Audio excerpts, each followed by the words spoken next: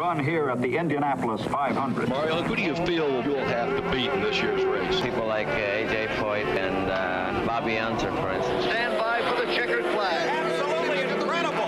Danny Sullivan spun in front of Mario Andretti. A.J. has done it. He has won his fourth Indianapolis 500. Beyond the Bricks with Jake Query and Mike Thompson on 93.5 and 107.5. The Fan.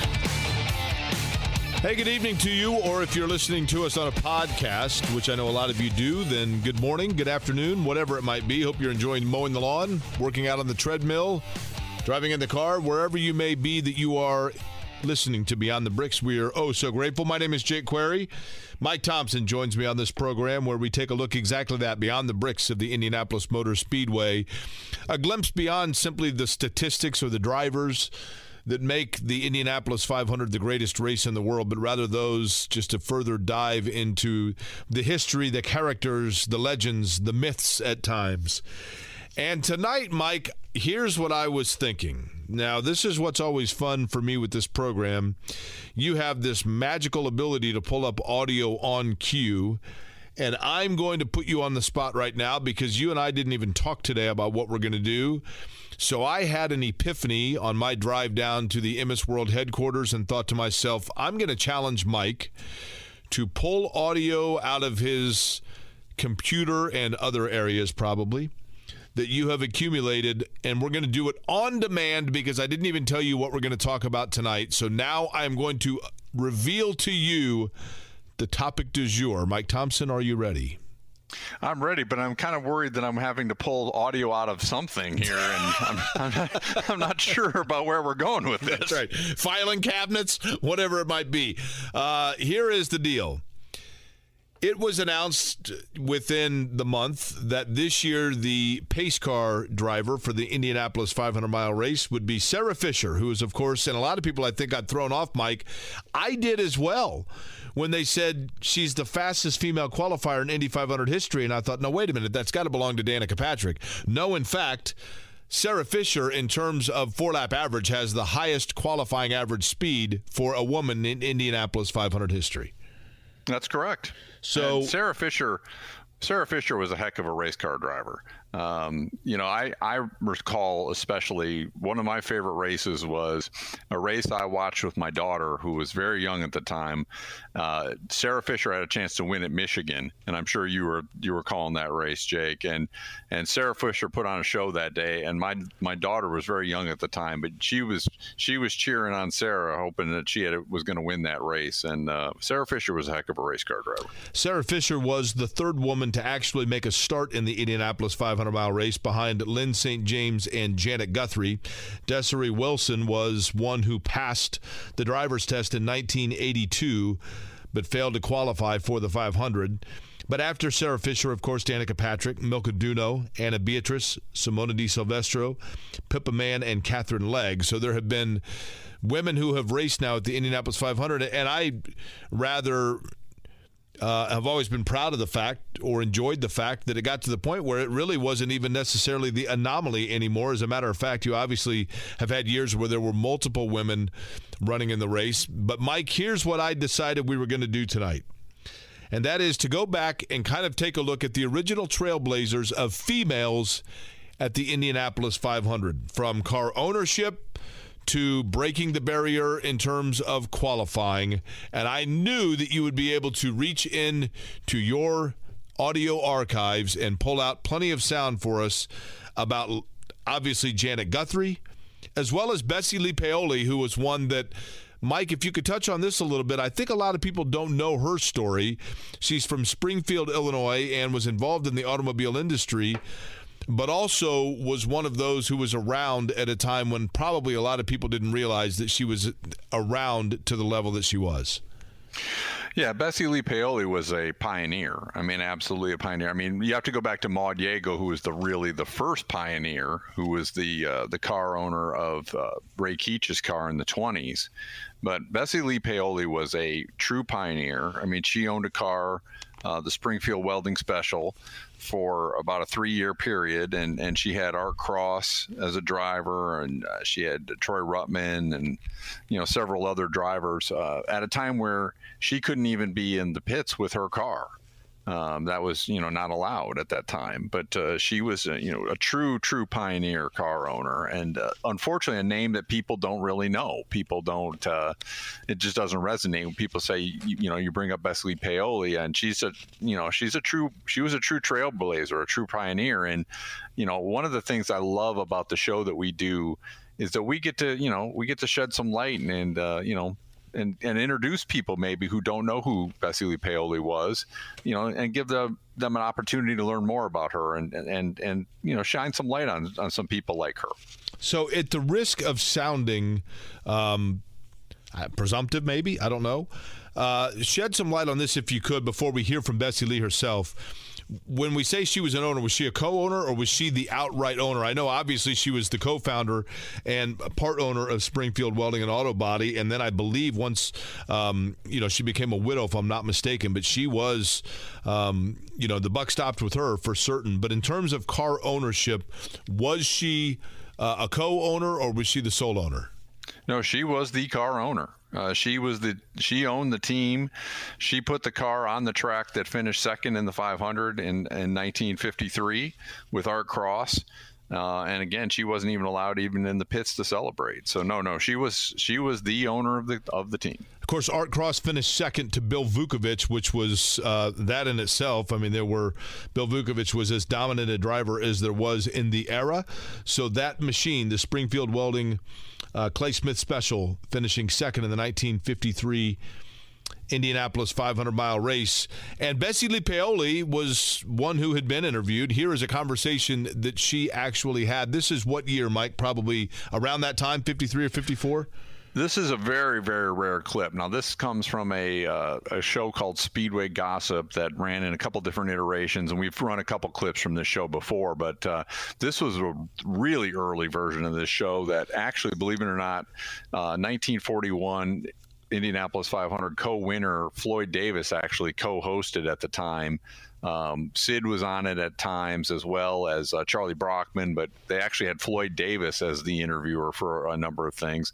And this is a very, very rare interview that Bessie Lee Paoli actually agreed to be interviewed for this clip. So here we go. Here's the listen. Floyd, in the last 3 years that we've been on the air, and you've had a lot of people up here to interview, I must say that your interviewee this evening is just about the prettiest one of the whole bunch. There's no doubt about that, Charlie. And race fans, this evening, this is a real pleasure to yours truly. I have a different type of an interview up here. She's a very grand person. She's an old friend of mine, and I don't mean she's old. When she was a kid, she admired me in racing, so she tells me, and she's been a friend for several years. She's from my own hometown, Springfield, Illinois. In fact, rather a novelty in racing, so to speak. She is a lady race car owner, and I'm here to tell you that I had to do a lot of persuading to get Mrs. Paoli up here to talk. She doesn't want any publicity, but after a lot of persuasion, for all friends' sake, she finally consented to come up. Beth, it's grand having you up here, and how is the old hometown? Well, it's just about like when you left it, Floyd, and it's an honor to be up here with you. Well, thanks a lot, Beth. Now, on this race car you have here, do you own that yourself? Yes, Floyd, that's my car. Your husband has no interest in it. That is, financial interest. No financial interest, although I think he's interested. Beth, ever since I've known you, you've been a race fanatic. Now, I imagine this will be realizing one of your life dreams. Well, it certainly will, Floyd, and it is. It's grand. Do you intend to manage this yourself, this race car, or do you have one of the boys doing that? No, Clay Smith is managing everything for me. Doing a wonderful job, I think, Floyd. Well, Beth, I don't know how you could have picked a better man. I've known Clay for quite a number of years, and when he picks up a wrench, he does something with it. And I feel sure that you'll have no trouble getting in this race. You know your boy turned some 135-mile-an-hour laps a short time ago. Yes, I'm quite proud of the fact. And by the way, Chuck Stevenson is quite a boy, too. He's very capable on all types of tracks, including this one. And that affects some of the boys over here. When they come over here, they can't get around this track. Some of the best dirt track boys, but Chuck doesn't seem to have that trouble.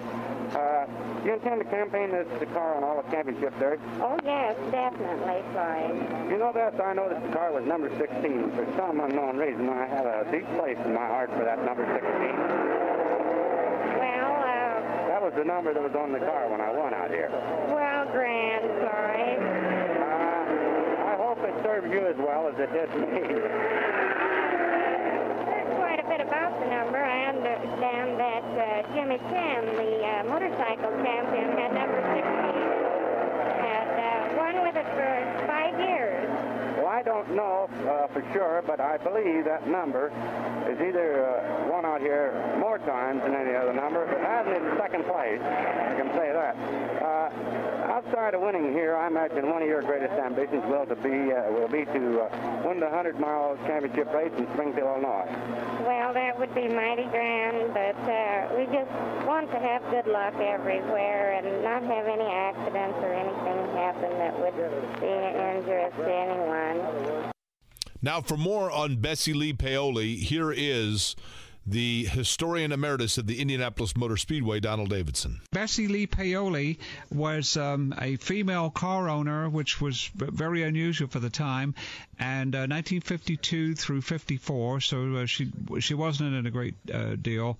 And I wondered whether, in fact, that she was merely the entrant and it was sort of like a tax deal. But no, she was married, but she was the car owner, and Chuck Stevenson was the driver in 1952, and they actually won the national championship. And she couldn't get in the pits at any of the tracks. She owned the car, and she couldn't get in the pits. So then, in 1953, they came back with Jimmy Reese. It was the Springfield Welding's Clay Smith special, and Clay Smith was the mechanic, famous chief mechanic. And Jimmy Reese was the driver, and he made an incomplete qualifying attempt, just couldn't get up to speed, and it was one of those things where the combination just wasn't right. So Art Cross, who'd been struggling in another car, took it over, qualified it, and then he ended up finishing second behind Vukovic. So we had a lady car owner finishing second. She still couldn't get in the pits. And then in 54, her car got bumped. And then later that year, Miss Mary Holman, the daughter of Tony and Mary Holman, had become a car owner of a sprint car, and then she wanted to buy a championship car for her new driver, Elma George, who would end up being her husband, and she purchased the car from Bessie Lee Paoli. Oh. And so you might be asking yourself, was that the first example of a female owning a championship car and then selling it to another female? And the answer would be no. It had already happened in the late 1920s when Frank Lockhart's widow sold a car to M.A. Yeagle, Maud Yeagle, who was actually the winning car owner in 1929. But anyway, Bessie Lee Paoli just was in it for that brief time.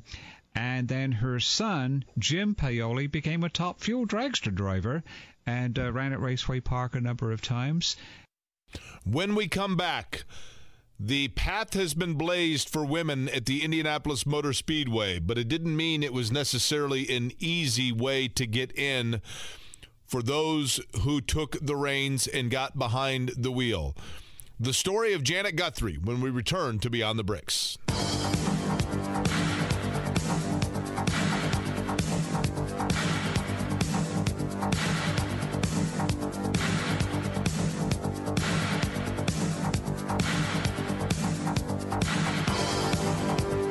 Jake Query, Mike Thompson, Sam Fritz filling in tonight. Sam Rumsa, our executive producer, if you will. This is Beyond the Bricks here on 93.5, 107.5. The Fan, on a night when we are celebrating, taking a look back at women breaking through into auto racing in the Indianapolis 500-mile race. We heard from Bessie Lee Paoli before the break there. One thing I noticed, Mike, and I don't mean this in any way, shape, or form as a disrespect, it is fascinating to me, and this is just the weird way in which my brain works, but sometimes in listening to the old audio, and in particular those who had a higher pitched voice, obviously a lot of females in this case, you seemingly think to yourself, or at least I do, and I want to know if you sift through a lot of this old audio, a lot more than I do. And I realized that it wasn't like they had necessarily, the precise high-def level digital recording technology that we have today. But the higher-pitched voices in particular, all, to me, when you're listening to voices of that era, begin to sound somewhat similar. And I've always been curious if maybe some of that, not all, but some of that is just the recording technology, and then obviously over the course of time, the deterioration of the audio level itself on tape. Does that make sense what I'm asking? Yeah, although, they've made great strides in being able to save old recordings and things like that. But yeah, it can be interesting trying to pick out voices and things like that from when we're working with those things over time. It's really interesting, though. I think we've talked a little bit about this on the program before. It's really interesting to hear the way the interview styles have changed over time. Sure. I'm fascinated by the way interviews have been conducted over the years, and even the way we've talked a little bit about the way Sid used to conduct the race more as a master of ceremonies, as opposed to the way Paul and Mark, and the way you guys do it today is you're doing play by play all 200 laps, where Sid was kind of the MC and the host, and it's just interesting to me the way it's all evolved over a 70-80 year period of time. That really, to me, is really interesting when I go back and listen to all this stuff.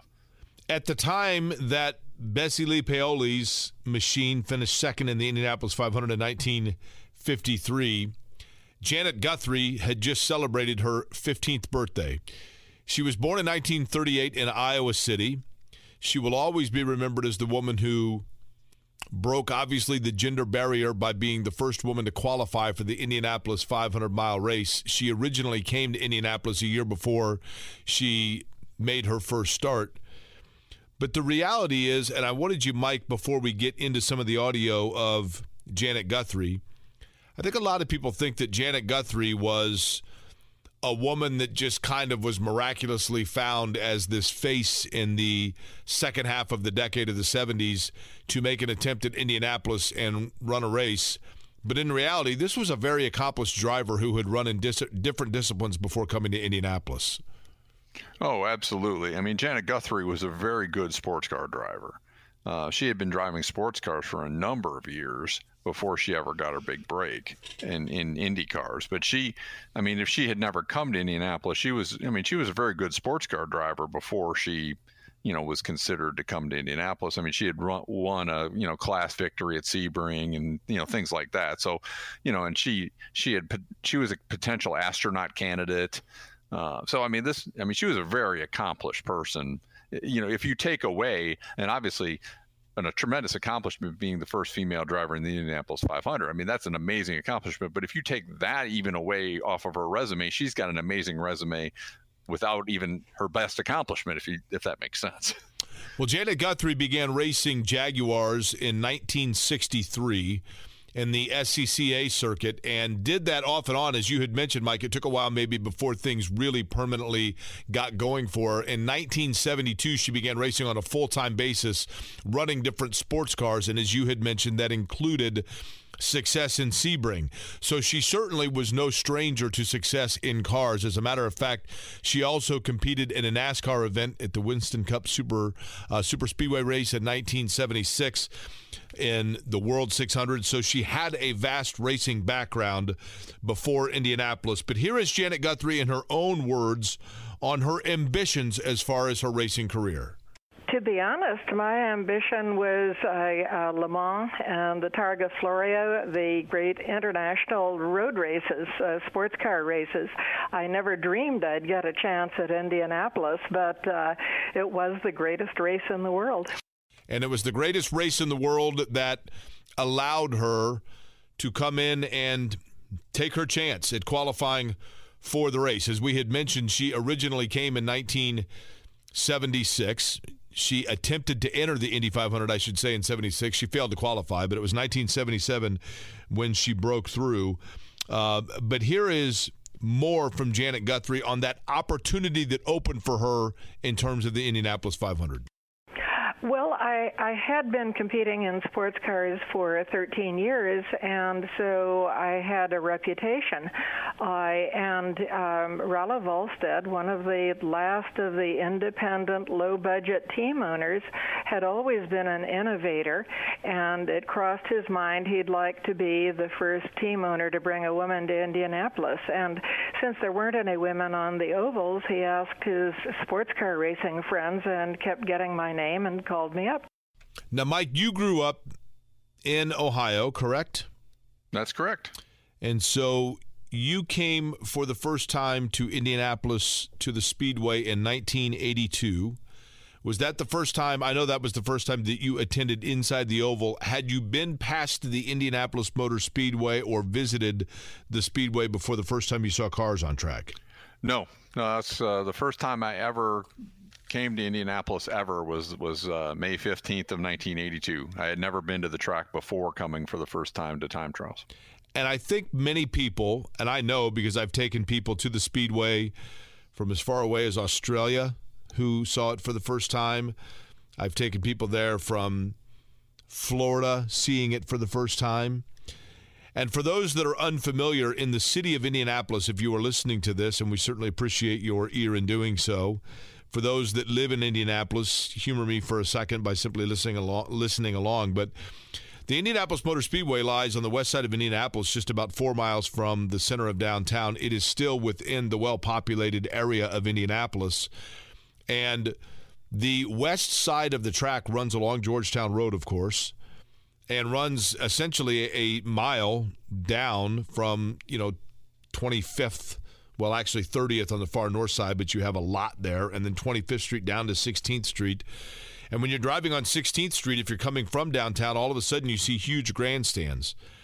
When you consider the fact, and anybody listening to this knows, of course, that it is 2.5 miles in length. But I don't know, Mike, that it is possible to put into words for anybody the sheer magnitude of what you are seeing as the largest sports venue in the world right before your eyes.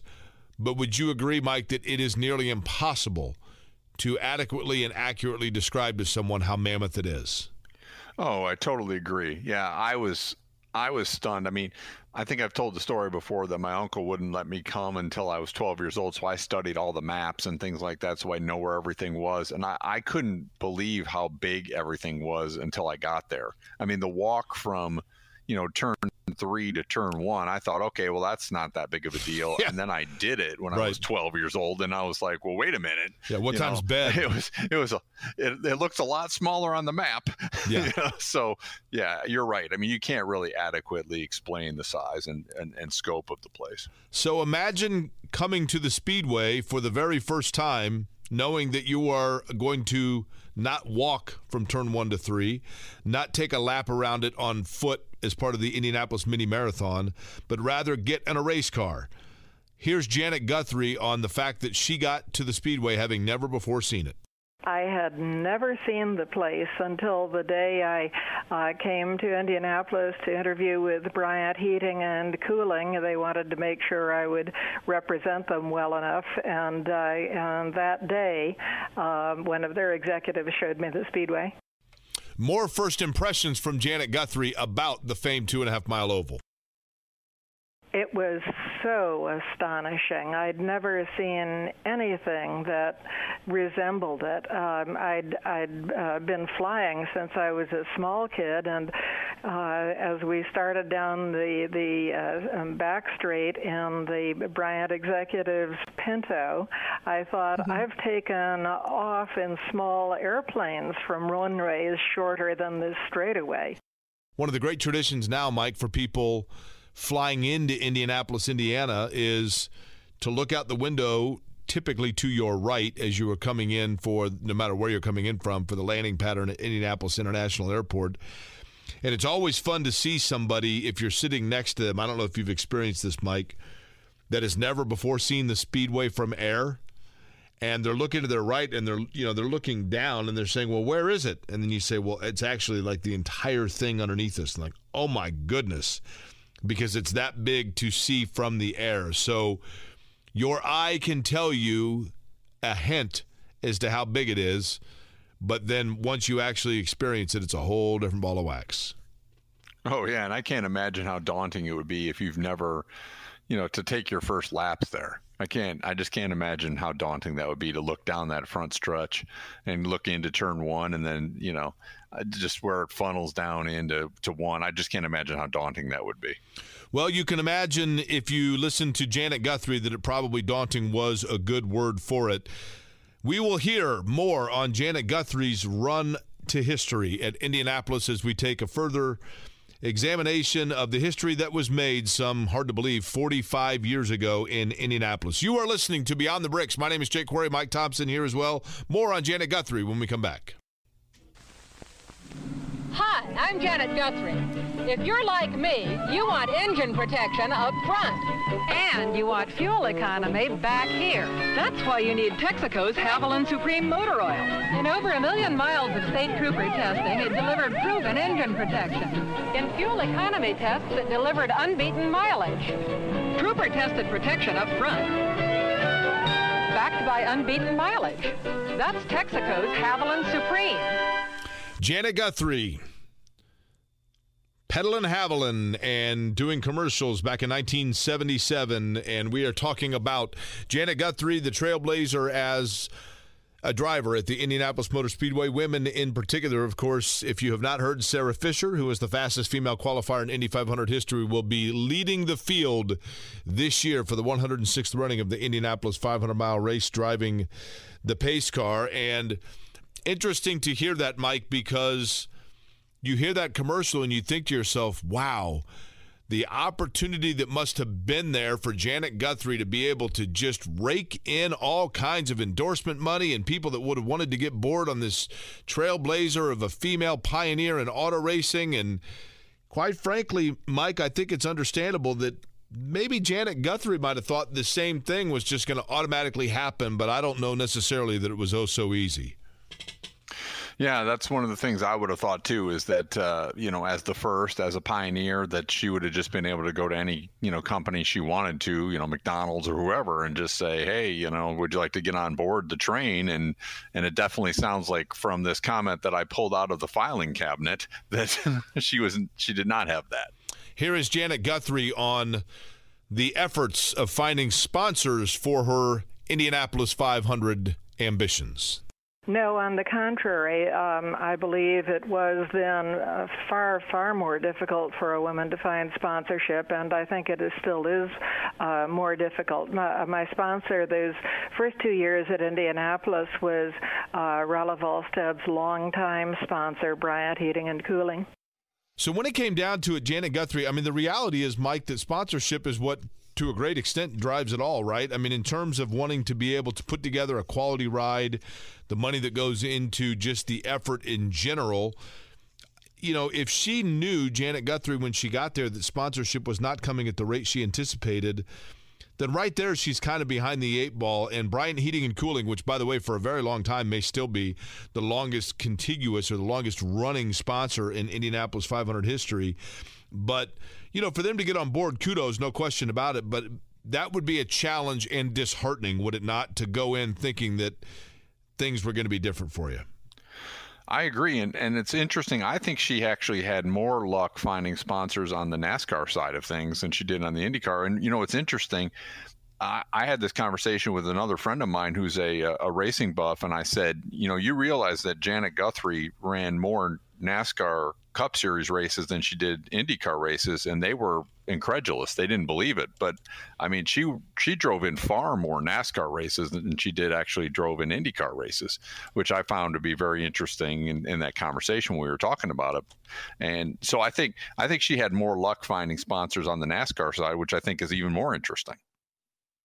So when it came down to it, qualifying came around, and as we talked about, it wasn't necessarily the first time that Janet Guthrie had been to the Indianapolis 500-mile race, but in terms of getting out there and making the show, her best opportunity came in 1977. And in fact, Janet Guthrie became the first female to qualify for the 500-mile race. She did so by qualifying 29th in the race. Here is her recollection of the qualifying effort. Well, that was just an amazing day. Qualifying was the greatest moment. The previous weekend, the 22nd of May, 77. I think any driver of that era would tell you the moment they first put a car in the field for Indianapolis with a time fast enough to be perfectly secure. I mean, back then there were 90 cars entered, and only the fastest 33 would start. That's a moment you'll never forget. Race day, as Johnny Rutherford rightly said, some races you psych yourself up for. Indianapolis, you have to psych yourself down. By the way, I misspoke. Janet Guthrie qualified 26th. It was 29th where she finished the race. But the question is, and you heard her mention there, Johnny Rutherford, he is one of them, and no surprise for anybody who knows Johnny Rutherford, one of the true gentlemen in racing. I think it's been well documented that Johnny Rutherford was one of those who was very kind to Janet Guthrie and accommodating and certainly supportive of her. But you would certainly understand for Janet Guthrie, there might have been a hesitation, if you will, wondering what it was going to be like and what the reaction was going to be. Here is Janet Guthrie on the way she was treated, embraced, or accepted by her competitors. At the beginning, there was a great deal of suspicion, but I had driven my first IndyCar race at Trenton, New Jersey, at the beginning of May, before I first arrived at the Speedway in May of '76.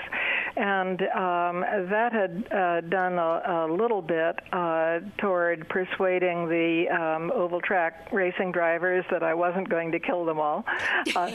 There were some who were open-minded at the beginning, willing to take a look at what I did on a racetrack and make up their minds based on that. Johnny Rutherford was open-minded. I took a look at what I was doing. A.J. Foyt was open-minded, took a look at what I was doing. A.J. was one of the first to tell the newspapers that it looked all right to him. By the way, in that interview with Terry Stacy of WIBC with Janet Guthrie, Mike, I had interviewed Janet Guthrie a couple of years ago as well, and she told a really interesting story to me along those lines. She said that there was one time where she was out running in practice, and the car was giving her a little bit of fit. It was loose, and she was having some challenge with it. And Johnny Rutherford was behind her on the racetrack. And she knew that her car, she was running kind of an odd line because the car was getting away from her a little bit, and she was afraid that she was maybe holding up Johnny Rutherford in the practice. And afterwards, Johnny Rutherford, she could tell, was kind of seeking her out, and she was a little bit nervous, a little bit hesitant as to what was going to happen. And she said Johnny Rutherford came walking up, and she thought, and keep in mind, in 1977, he's the defending winner of the race.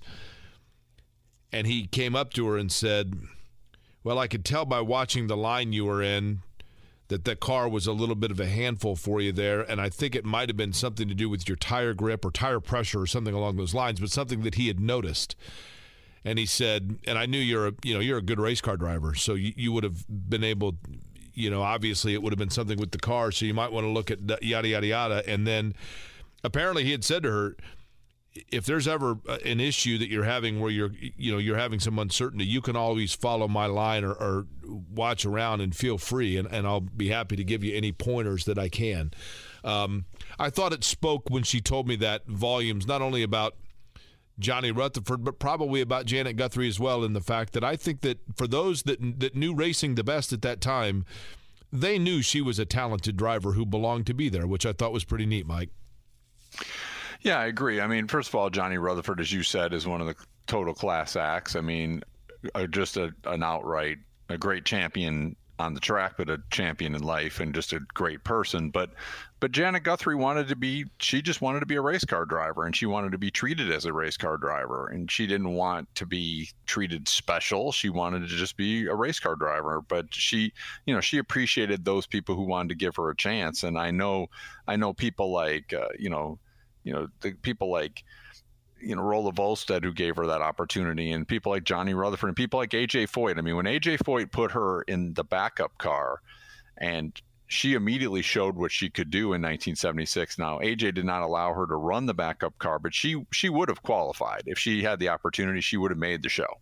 But that, I think, turned a lot of heads, and that actually got her a ride in NASCAR for the World 600 based on her performance. And I think it really helped validate her that AJ Foyt's giving her a car and car number 1, and she went out there and ran laps that would have easily put her in the race. I think that showed that, hey, the biggest star basically in the sport says this person's okay with me.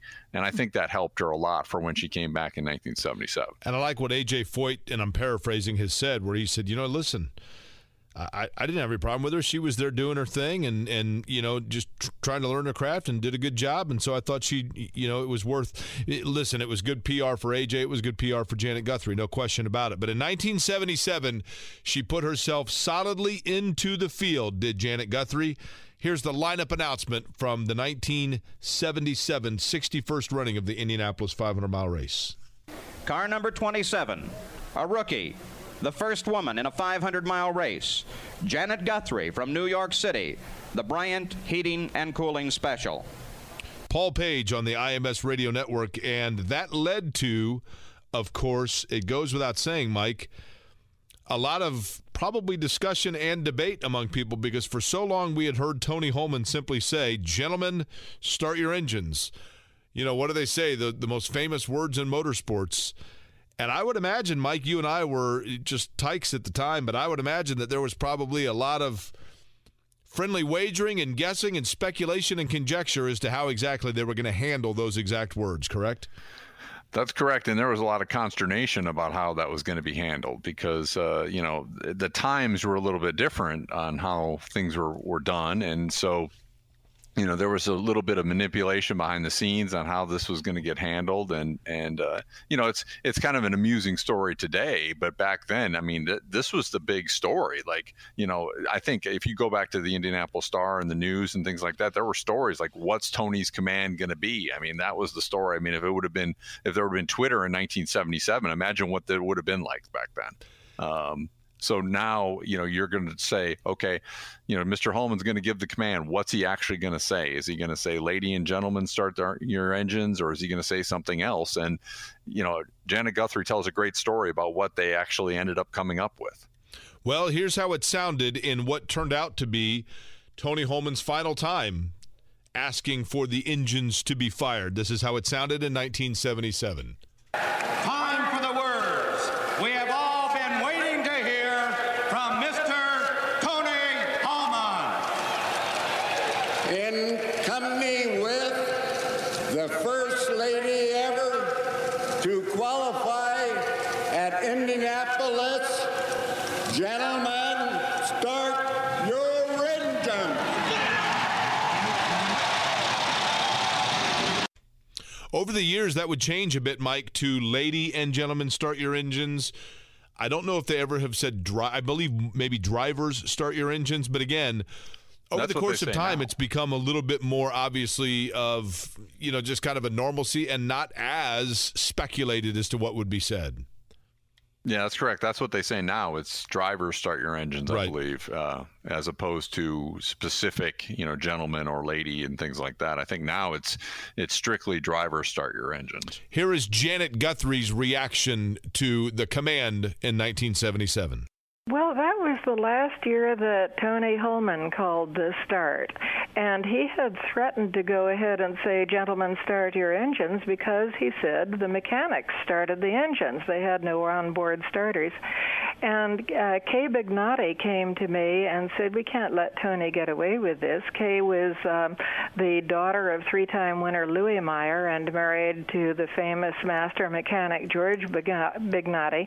She said, I have 50-pound bags of feed for the horses all the time. I'll start your engine. So Tony had to think of something, and what he came up with was, in company with the first lady ever to qualify at Indianapolis, gentlemen, start your engines. Oh, okay. Then Tony passed away that fall, and subsequently, when I was in the field, Mary Holman, his widow, simply said lady and gentleman. But to answer your initial question, you don't hear it. You simply don't hear it. The mechanics hear it, and what you're listening for is the sound of your engine starting to spin, so that you can give it a little throttle and get the engine running. Janet Guthrie is with us. Was it different in 1978 when you came back as an owner? Well, it was a lot more complicated, to be sure. I had a good car, and we had a few difficulties during the course of the race, but ended up with a top 10 finish that was the best by a woman until 2005. So my guys and I were all quite happy about that. Again, Janet Guthrie with Terry Stacy here on WIBC Radio. Janet Guthrie would, as was discussed, come back to run Indianapolis again in 1978 and 1979. She finished 9th, as a matter of fact, in 1978. And in 1979, in that kind of crazy year, finished 34th. But ultimately, she would still run in the Winston Cup Series in 1980. She ran, as a matter of fact, in Daytona. But here is Janet Guthrie on the end of her racing career. 78, the 500 was the only IndyCar race I drove. I had, I think, 2 IndyCar races in 1979. 79 was really the only year I had a car that I really thought would be in the hunt all day. Unfortunately, instead, I have had 4 burned pistons at the end of the first lap for reasons that have never been clear. So my race ended early. It was quite heartbreaking. Mike, pretty good stuff tonight in taking a look back on a pretty historic event.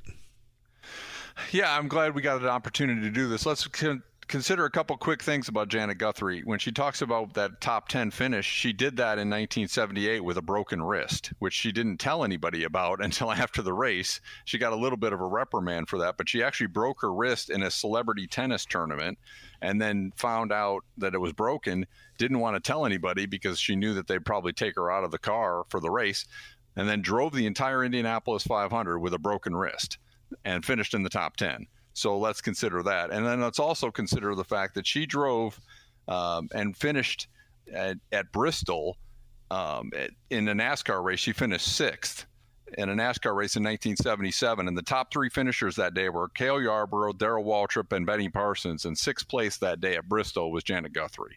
So Janet Guthrie was a heck of a race car driver. And again, set forward a path that would later be followed by Lynn St. James, Sarah Fisher, Danica Patrick, Milka Duno, Anna Beatrice, Simona Di Silvestro, Pippa Mann, Catherine Legg. This year, Sarah Fisher will drive the pace car, and who knows? We shall see more women that would be welcomed at the Indianapolis Motor Speedway. Mike, a lot of fun. Thanks tonight. Thanks, Sam, as well. Thanks to you for listening. This has been Beyond the Bricks.